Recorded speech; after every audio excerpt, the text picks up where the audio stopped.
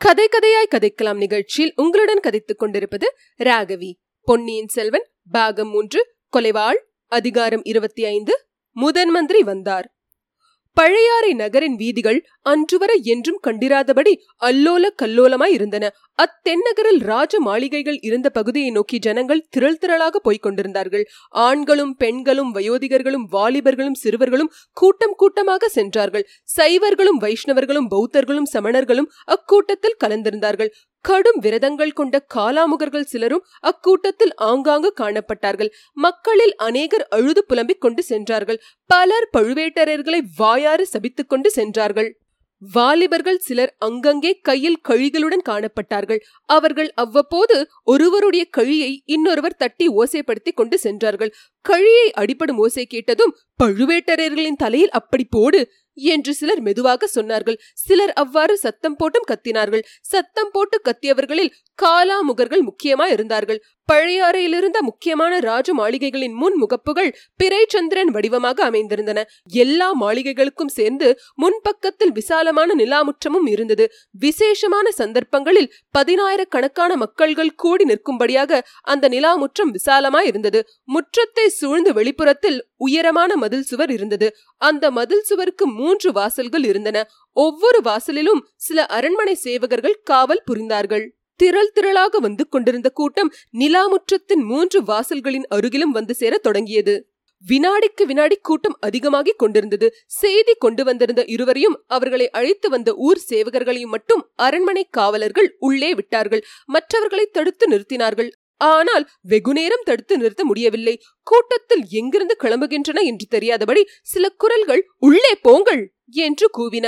பின்னால் இருந்தவர்கள் முன்னால் இருந்தவர்களை தள்ளினார்கள். கடலின் அலைகள் ஒன்றை ஒன்று தள்ளி கொண்டு வந்து கடைசியில் பேரலையை கரையிலேயே போய் மோதும்படி செய்கின்றனவா, அது போலவே இந்த ஜனசமுத்திரத்திலும் நடந்தது.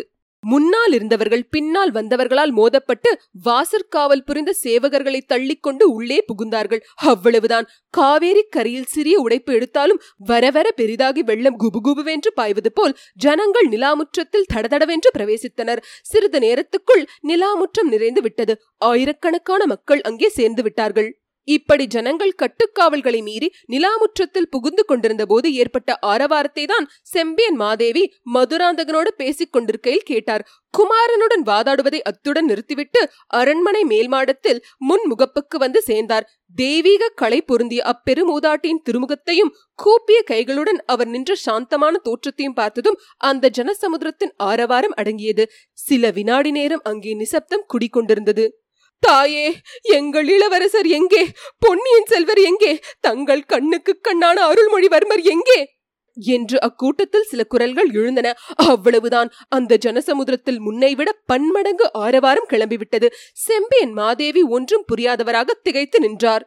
பழையாறை மக்களின் இதயங்களை கொள்ளை கொண்டிருந்த பொன்னியின் செல்வனுக்கு ஏதோ ஆபத்து நேர்ந்துவிட்டது என்பதை மட்டும் அறிந்திருந்தாள். அது என்ன ஆபத்து, எப்படி நேர்ந்தது? பழுவேட்டரையர்களை ஏதேனும் விபரீதமான காரியம் செய்து சோழ குலத்துக்கும் மதுராந்தகனுக்கும் அழியாத பழியை உண்டாக்கி விட்டார்களோ?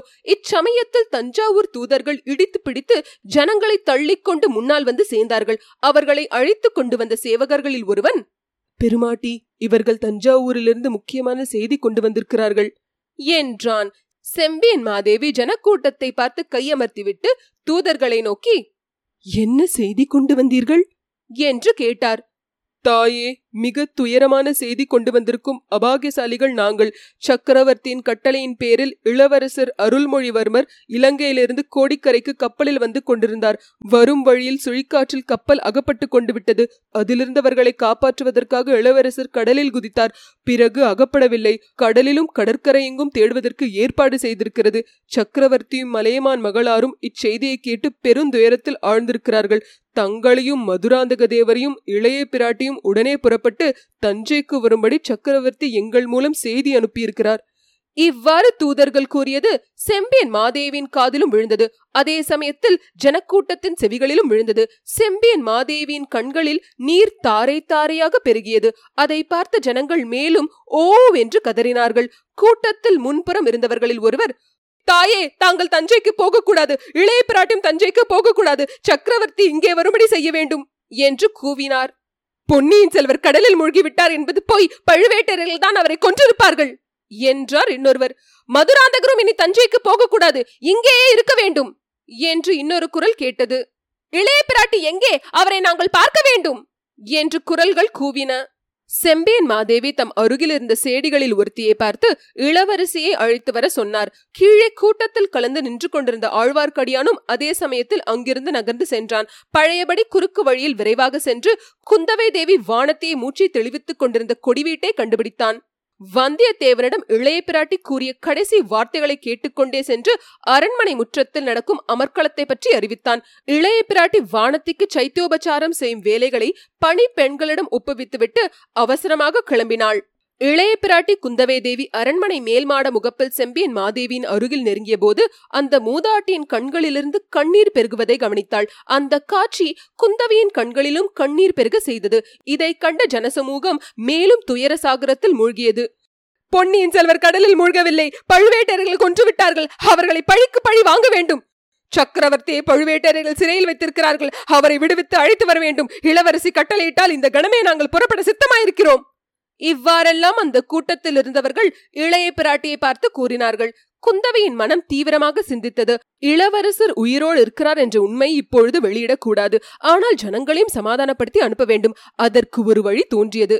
கண்ணில் பெருகிய கண்ணீரை துடைத்துக் கொண்டு ஜனக்கூட்டத்தின் முன் வரிசையில் நின்றவர்களை இளவரசி நோக்கினாள். அதற்குள் ஆழ்வார்க்கடியானும் வந்தியத்தேவனும் அங்கே வந்து நின்று கொண்டிருந்தார்கள். ஆழ்வார்க்கடியானை பார்த்து இளைய பிராட்டி மேலே வரும்படி சமிங்கை செய்தாள். ஆழ்வார்க்கடியான் அவ்விதமே மேலே ஏறி சென்றான். அவனிடம் குந்தவை மெல்லிய குரலில் ஏதோ கூறினாள். ஆழ்வார்க்கடியான் ஜனங்களை பார்த்து கையமர்த்தினான். இடி முழக்கம் போன்ற பெரிய குரலில் கூறினான். பொன்னியின் செல்வர் இறந்திருப்பார் என்று இளைய பிராட்டியால் நம்ப முடியவில்லை. முன்னொரு சமயம் காவேரி தாய் இளவரசரை ஏந்தி காப்பாற்றியது போல் சமுத்திரராஜனும் அவரை காப்பாற்றியிருப்பான் என்று நம்புகிறார். நிமித்தக்காரனை கேட்டதில் அவனும் அப்படியே சொல்கிறானாம். இளவரசரை தேடி கண்டுபிடிக்க இளைய பிராட்டி தக்க ஏற்பாடு செய்வார். உங்களை எல்லாம் நிம்மதியாக வீட்டுக்கு திரும்பி போகும்படி கேட்டுக் கொள்கிறார். இதை கேட்டதும் அந்த ஜனக்கூட்டத்தில் ஒரு பெரிய ஆசுவாச நெடுமூச்சை போன்ற சத்தம் எழுந்தது. நிமித்தக்காரன் எங்கே? அவன் வாயினால் நாங்களும் அந்த நல்ல செய்தியை கேட்கிறோம் என்றார் ஒருவர். இதுதான் சமயம் என்று வந்தியத்தேவன் தாவி குதித்து மேல் மாடத்துக்கு சென்றான்.